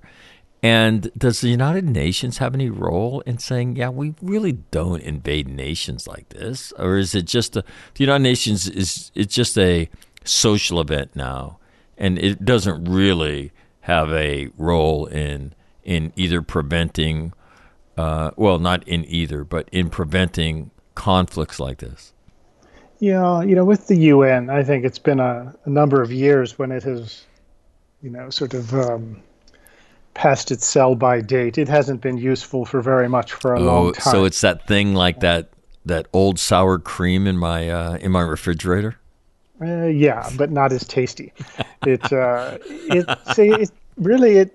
hasn't. If you look at what it actually produces that's of use, and then consider how much effort and money goes into it, it's probably not worth it. The Chinese have been very effective, though, of buying off the General Assembly, and you just need a majority of those nations. And not just the Chinese, but not just illiberal, the most repressive criminal regimes that have free run of the place. And of course, on the Security Council, the Russians and the Chinese have veto power, which makes it hard to do much. So it's really not a place that is of much use to U.S. national interest, or free world interest. It's been pretty well subverted. I suppose there is a case to be made that some of the specialized agencies may do something of some use, but overall it's not doing anything near what it was intended to do. And its treatment of Taiwan is a case in point. Treatment of Israel also. You look at the makeup of, say, the Human Rights Commission. It's got the most criminal regimes on that. It's kind of become a joke. And if you look at, say, Rwanda way back, not all that long, and, 1 million dead Africans, well, what did the UN do? Nothing. What did the Clinton administration do? Nothing. Just look at the misery around the world, and how much does the UN actually do to stop it when it could be stopped? Not anywhere near what it could do, and some would say it's criminally negligent. So that's sort of my take on the UN. And the Trump administration tried to stand up and say some of these things and do some things to put the UN in its place, try to fix it. But they ran out of time, of course, and they got lots of criticism for stating what was plainly obvious to most normal people with that. In terms of the other sort of examples you cited of Taiwan getting some favorable attention and treatment, that's partly a function, I think, of the Chinese having just scaring the daylights out of people and being pretty brazen about it, more so than ever. So it is good to see that sort of thing. And if you think back a few years, that this would have been unthinkable, but now you are getting more people waking up to the threat that is China and Taiwan's importance. But it's going to take somebody or some country, the U.S., for example, to really try and run with this, to take this support and these allies and sort of allow them to coalesce and provide some real support for Taiwan and a counter to what the Chinese are trying to do. But sometimes it is helpful to step back a little bit and think of how things were just a few years ago and recognize that this is a sort of a good thing that's come about. Of course, you do see the U.S. Congress make these statements on behalf of Taiwan. And then when Wall Street sort of campaign contributors show up, that they take the money, and at the end of the day, not all that much seems to happen. So we've still got some problems to work out. But if I was being an optimist, and I'll be one here, these are things that we heretofore have not seen. If I was being an optimist. Mm-hmm.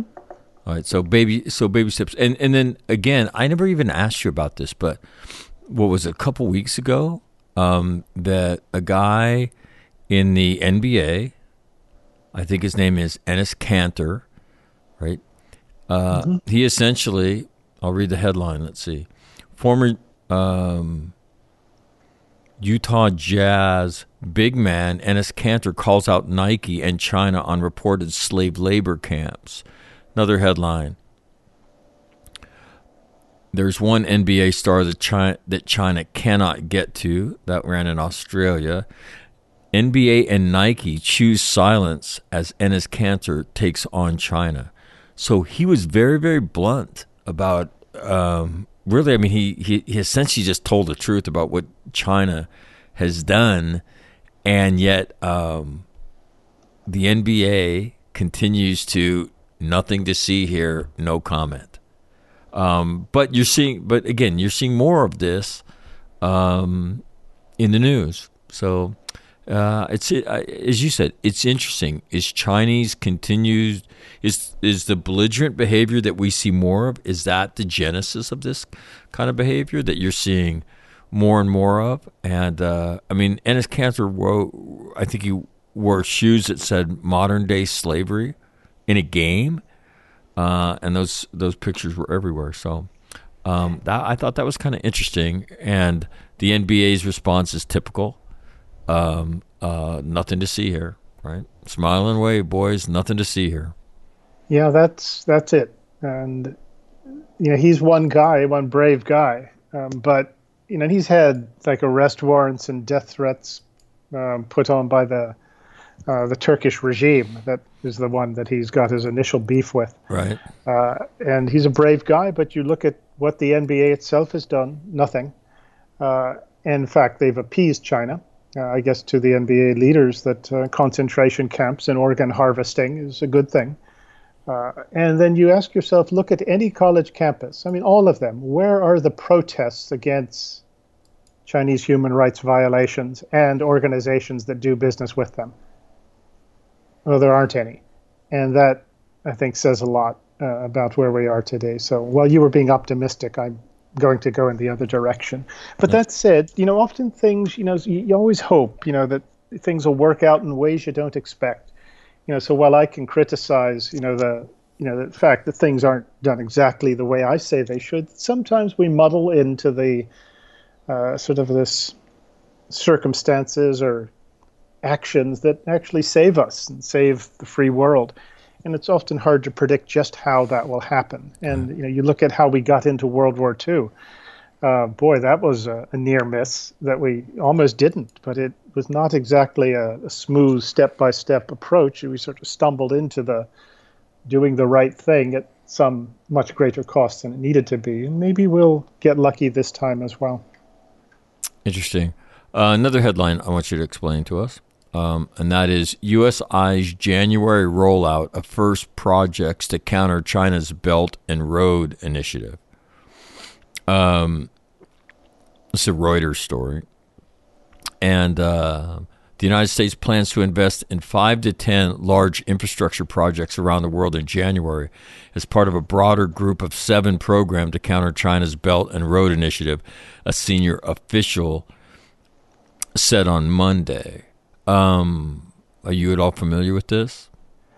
In general, I would say that the now again, US I think you and I have discussed that the great failing of the Trump administration was the economic engagement in the region that was necessary to bring nations like Vietnam and the Philippines closer or more significantly into a Western orbit.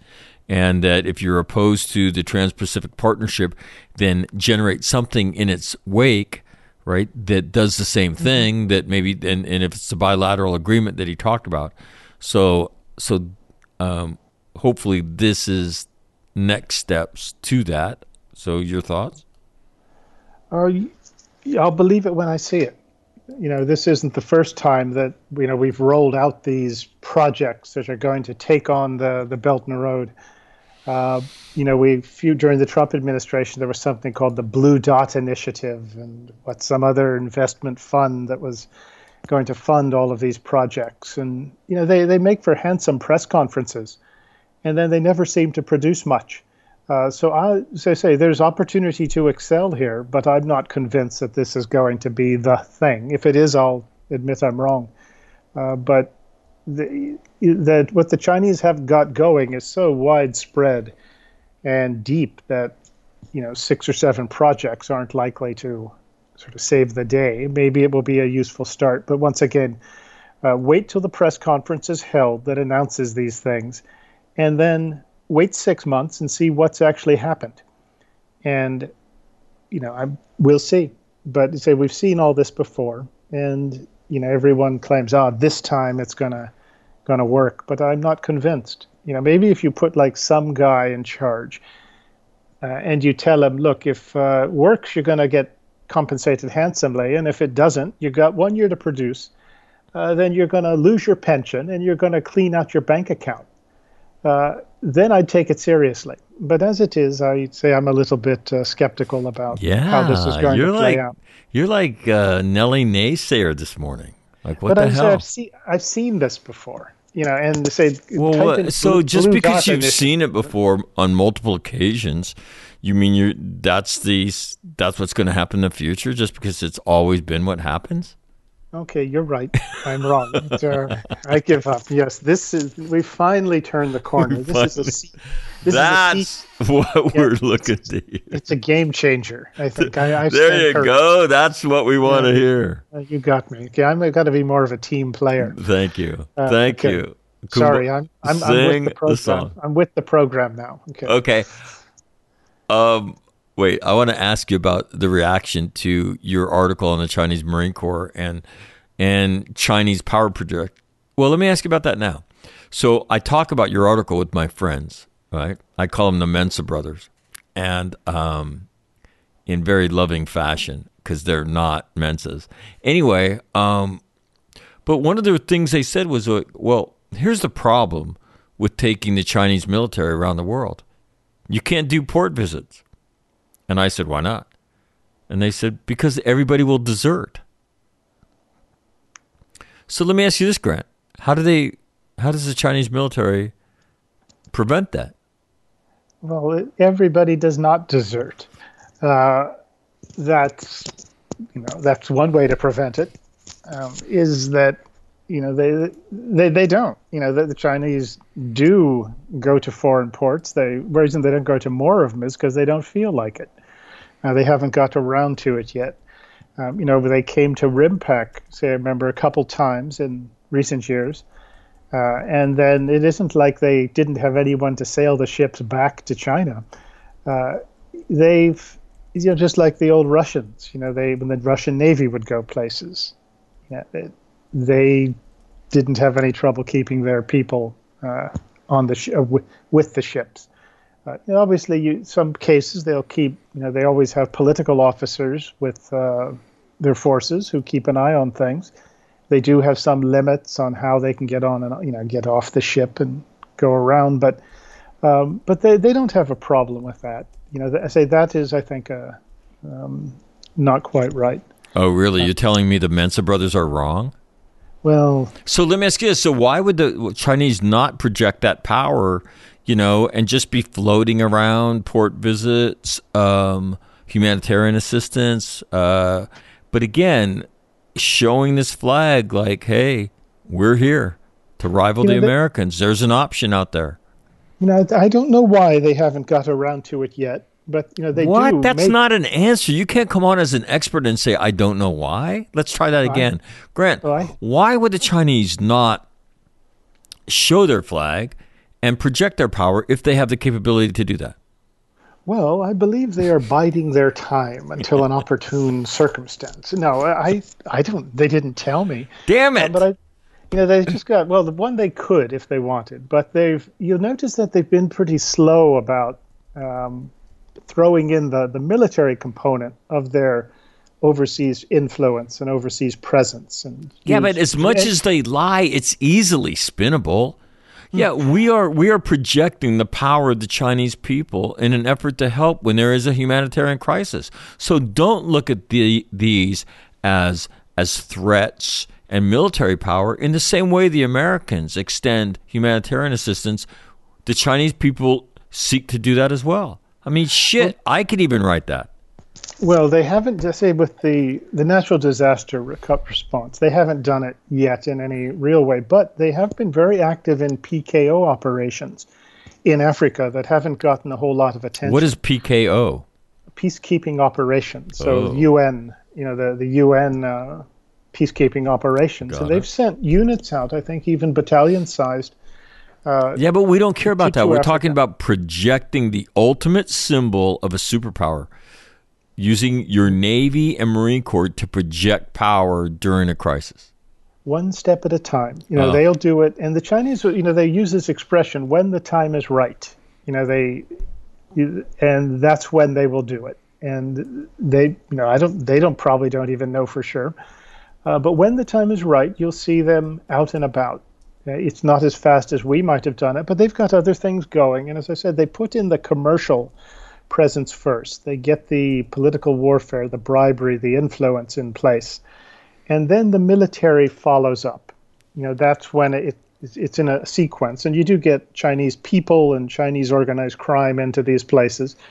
And eventually the military will get in. But it goes at a set sequence, and you can expect it.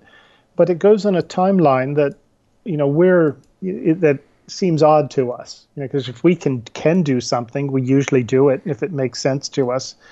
We think everybody would do it that way. But with the Chinese, they've been slow on the military side of it, and it does allow them to say, look, we're a peaceful nation. It's a peaceful rise. It's a threat to nobody. And I think that is sort of why they've held back, is they don't want to have to argue away the criticism that they are a military threat. But when the time is right, they will. And also, I think they know that they're not able yet to sort of hold their own overseas if something happens. But just give it time, and they will. But it's that sequence. And you look at the Pacific Islands as just one example, or African countries, where it's the commercial inroads. It's these Chinese immigrants dominating the political class, buying it off, creating a pro-China constituency that gets money from you, and let that set and get them hooked on Belt and Road loans, et cetera, et cetera. But the military part, they're slow to do that, slower than we would think. And I think that they don't want to have to deal with that distraction yet. That expression, bide your time, or hide your capabilities and bide your time. When the time comes, they'll throw in the military part of it all. That would be my sense of it. But as I say, those PKO operations that they do in Africa, that shows a sort of a willingness and a capability to go overseas to places a lot of other people won't go. And one gets some practice, but also it builds them a degree of respect and goodwill in some of these countries. Anybody can do that. Anybody can do that. But only a mature superpower can project naval power and humanitarian power like that. Well, give them time. As I say, give them time. And one of the, part of when you try and debate this, people will tell you, well, they haven't done it, therefore they're incapable of it, and there's nothing to worry about. But play it out, over a period of time, and we'll see them I say out and about. And they have sent hospital ships throughout the Pacific. Sort of like Peace Ark is the name of the ship. And they do the things that our hospital ships used to do. So they do a few things, but it is true that they haven't gotten out and about the way they could and the way that we think they will. Well, if they had the capability, they might if they were interested in it. So they have the capability. I think they just aren't ready to do it. They're biding their time. Mm-hmm. Newsham, that's going to be the headline. Newsham says Chinese biding their time. Now, you write things, and you're not so much about the criticism that you get. You've told me that before. Did you get any feedback from your piece about Chinese power projection and the Chinese Marine Corps that you would share with us? Oh, it seemed pretty good. There one gentleman who does know China, he said that the Chinese Marines don't have the capability to seize anything. But I would differ with him on that. But he said, but by and large, he was positive on it. But the one big mistake in the article is that picture that they used for at the front of these guys holding rubber boats on their heads. Those are actually Taiwan Marines. They're amphibious reconnaissance group. I think when I looked at it, something seemed odd because they didn't look Chinesey. And then when the guy pointed this out to me, and then you look at the patch, and when you see that light blue on it, I should have known. So, but I don't choose the picture. Someone else did. Those editor types. Yeah, but it's not the end of the world, but it is. It was an article about the wrong Marine Corps. Explain the process for those who don't know about writing for major publishers, many of them that have web presence. You write something and submit it, yes. Then what happens? Ideally, it appears quickly, because it's so hard for me to write these things that I always want them to you get it immediately. And they usually do it pretty quickly. And it just shows up on their website. And then you have one more thing that'll come up if you type your name into Google.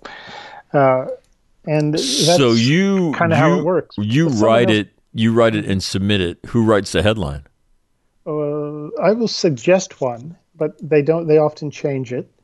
And the pictures are all the paper always chooses the pictures, so I have nothing to do with that. And by the time you've finished the thing, you just want to be rid of it, and you almost don't care. Now we're in that phase. Yeah, you don't care what they do with it. As long as it gets up, then you've kind of got your completion. And the pictures, I think the pictures always make the things look better, even if they are the wrong Marine Corps. So I don't. It's just not the end of the world. Got it. All right, what are you writing about this week? Boy, I think I have to do something about that China military report. Oh. But the thing is, I don't. Yeah, but you think it's overall. You think it's. I don't want to end on an upbeat note. So let me ask you. I don't know. How can we end this segment on a positive note? Let me give you a chance to be negative again. Well, that's easy. I know. Yeah. So here's a headline from the Rand Corporation. How not to dismantle an atomic bomb, a realistic approach to dealing with North Korea's nuclear weapons. This is written by David A. Schlapek. Quote, early indications are that the Joe Biden administration will continue with the same failed approach to dealing with North Korea's nuclear weapons program that previous administrations have pursued. In this paper, again, published on the Rand Corporation's website, the author argues that instead of persisting in a doomed quest to denuclearize North Korea, the United States and its allies should adopt a something-for-something strategy that gradually establishes a framework for managing Pyongyang's nuclear capability in a way that improves stability and the chance for peace in East Asia. Now, who could find something wrong with that? Well, me, probably everyone else who looks at this. It's well, I've got a plan for ending world hunger. We're going to give everybody food. Well, okay. Okay. Well, what this guy's saying, what he is suggesting has been tried repeatedly over the last 30 years with North Korea. There's really nothing that hasn't been tried. In some combination of presence and threats and language to try and reach a deal with North Korea. It's the poor guy is trying to say something new when there's nothing new to be said. And it sounds, you kind of haven't read the report, but the synopsis sounds underwhelming. And plus, he doesn't seem to ask whether or not, at least in the synopsis, whether or not the North Koreans even want to denuclearize. But then he talks about managing it. Well, that's a little condescending to think that, these half-wit North Koreans, we can manage them, and they'll just be glad to have us manage them. I don't get that. And it's what's the rush, to change things. If you're, especially if you're going to try something that has been tried and hasn't worked. People often say, well, we can't keep the status quo on the Korean Peninsula, and therefore we have to make concessions to North Korea. But the status quo has worked pretty well for 60 years. It's allowed South Korea to develop into the world's 10th or 11th largest economy and a consensual democracy. There hasn't been a war. That's kind of working pretty well. It may not be ideal. It's not what we would all like to have in a perfect world, but I wouldn't be in such a rush to fix something that isn't all that broken. And if it really is North Korean behavior you want to modify, then you're going to have to go after China. And if you don't go after the Chinese financial institutions, the big ones, then your chances of influencing North Korea in the right way are not likely to succeed. Some people argue, well, look, why don't we just get it over with, recognize North Korea, recognize them as a nuclear power, set up an embassy in North Korea, let them set one up in Washington, and let's see where it goes from there. And the idea is that will somehow draw them away from the PRC. It's a position, and it hasn't been tried, but that is probably maybe more interesting than the idea of trying to figure out what exactly Kim Jong-un's price is once again for the umpteenth time. And so this sort of thing, you just wait a week, and I don't think anyone will remember this Rand report. But I'm sure that whoever commissioned it will, that their check will cash. There, how's that? Wow. Well, again, that there you go. I don't want to end the interview on a positive note. All right. Is there anything that I haven't asked you that's going on that you feel the need to be negative about or comment on? It's not at the moment, but throughout the day, I'm just one after another. I think of these things that cause me such resentment that that I'm surprised they're not just lined up like jets over LaGuardia right now. But I can't think of them. All right. Well, Grant, on that note, we will bid you adieu. That's French for something. I don't even know what it is, but I think it's goodbye. Oui? Oui. It's au revoir. Don't they say that, them Frenchies? What is adieu, then? Adieu. Bid you adieu. I guess goodbye. That's what I would say. Man, I've got to get more savoir-faire. I just haven't got enough of it. Adieu, translation into English. Examples from French. On adieu bien faire. We've got a lot of good to do today. Adieu, French to English. Translation of adieu in English. Oh, this is perplexing. It is perplexing because I don't see it. Adieu. A day? ADIEU? I don't know. Oh, I don't know. I bid you adieu. That's your assignment before we speak again. Okay. Right. Well, by the way, happy birthday, Grant. This is the birthday of the Marine Corps week. So happy birthday to you. Well, we whooped them Yankees. Yeah, we whipped everybody. Just look at our history. Now? Will you be leading the Marine Corps birthday celebration in Taiwan? No, they refused to invite me. The AIT, the American Institute in Taiwan, refused to invite me a while back. So why? Are you a persona non grata at the embassy? No, I don't know. It's. Do they celebrate the Marine Corps birthday there? There is, yeah. The Taiwan Marines have, they put something on and they invite Taiwan Marines, but for some reason I'm not on their list. Whoa. And it's surprising because the guy who arranges it, I kind of thought he knew who I was, and he didn't. Well, I guess I'm not a player anymore, so that's the thing. Oh, really? I know, but the thing about players is, right, you have to discount them for their further use, and you don't want to alienate a player when they could be a player, and then you don't have access to it, because I think it's short-sighted on the part of the AIT. Yeah, well, the Japanese don't invite me to things either. So. Well, that's because of your writing about the Yokoza. Yeah, that's right. That's it. But anyway, yeah. So that is what it is. But I guess it is birthday time, and we'll see. I got invited once to as a guest of honor to the Marine Corps Ball in Hong Kong in 2010 or so, and. They must have really been scraping the bottom of the barrel with like an electric paint chipper to get me as the guest of honor, and so I gave a nice speech, and then after it, one of the visitors, he asked, we were talking, and he says, "Well, why'd you join the Marine Corps?" And I thought about it for a minute, and then I said, every young man should seek adventure and responsibility.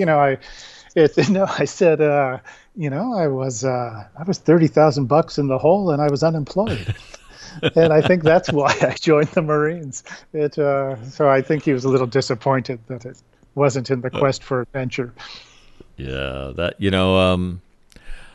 for most of us, it's like, I could probably get a girl if I wore that uniform, right? It is a organization of social outcasts. That are not afraid to throw their life away on a dare. So I don't know. Maybe you were one of the few intellects, Grant, that joined, but for the rest of us, trying to get a date. Yeah, no, I was afraid of being sent to Australia as a debtor from a prison ship. So no, it isn't like you just sort of chose the Marine Corps at random. You have some kind of interest in it, but the proximate cause was sort of the indebtedness and lack of gainful employment. So. But it worked out well. See, that wasn't it for me. I was gainfully employed. I was working for Merrill Lynch.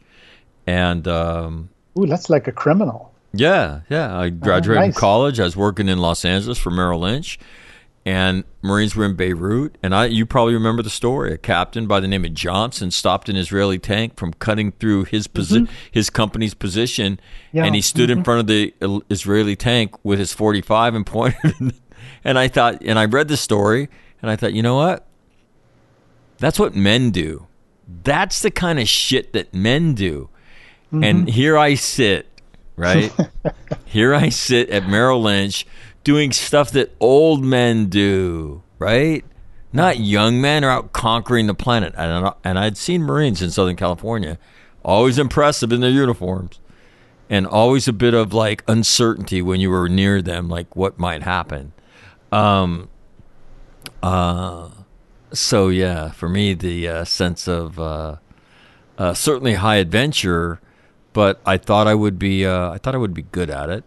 And being on teams was something I'd done since I was a kid, so I was comfortable with that part of it. So, yeah. Oh man, yeah, I got to get that's a better my story. I've got to get a better story. It's yeah. Yeah, I'm feeling, oh goodness, inadequate right now. Yeah, you're like a whelp standing next to my story. I know. Goodness, boy, just unprincipled, I think. So, goodness, no, I'm... Well, no, I mean, it actually paints you in a bad light because, as I say when I go around the country and speak to Marines, if you join the Marine Corps for the benefits, you're fucking stupid. Okay?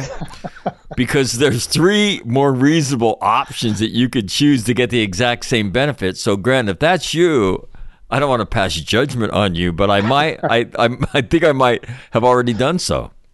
No, but I do think a young man should seek adventure. But I could have, of course, there's other things, but it does concentrate the mind, as it was. But that's funny. But and as I said, I didn't choose it out of a hat. But you always had some interest in the Marines, and and it's kind of fun. That's sort of the other part of it. With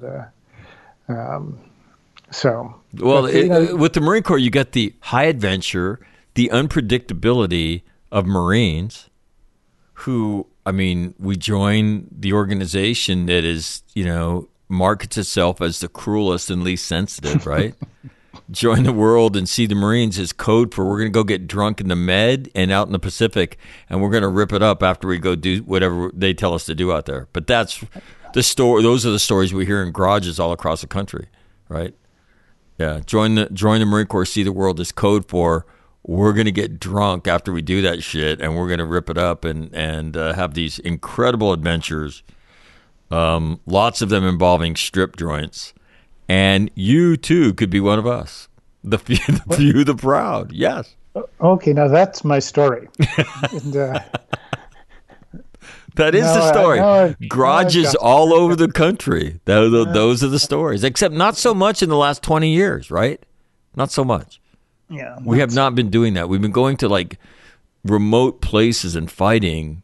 I mean, and I don't recall ever seeing any kind of billboard for a strip joint in either Afghanistan or Iraq, which relative to the culture is problematic. But yeah, well, when we invade Montreal, I think it'll be that'll take care of that. That is true. That is true. All right, Grant, on that note, have a good day. Happy birthday. Okay, yes, happy birthday. Well, we whooped them Yankees. We whooped everybody. Just ask us. Or go to our museum. We'll tell you. Well, it is a good museum. Well worth a visit. Yeah. All right. Okay. Grant, have a great day. Okay, righto. Out here.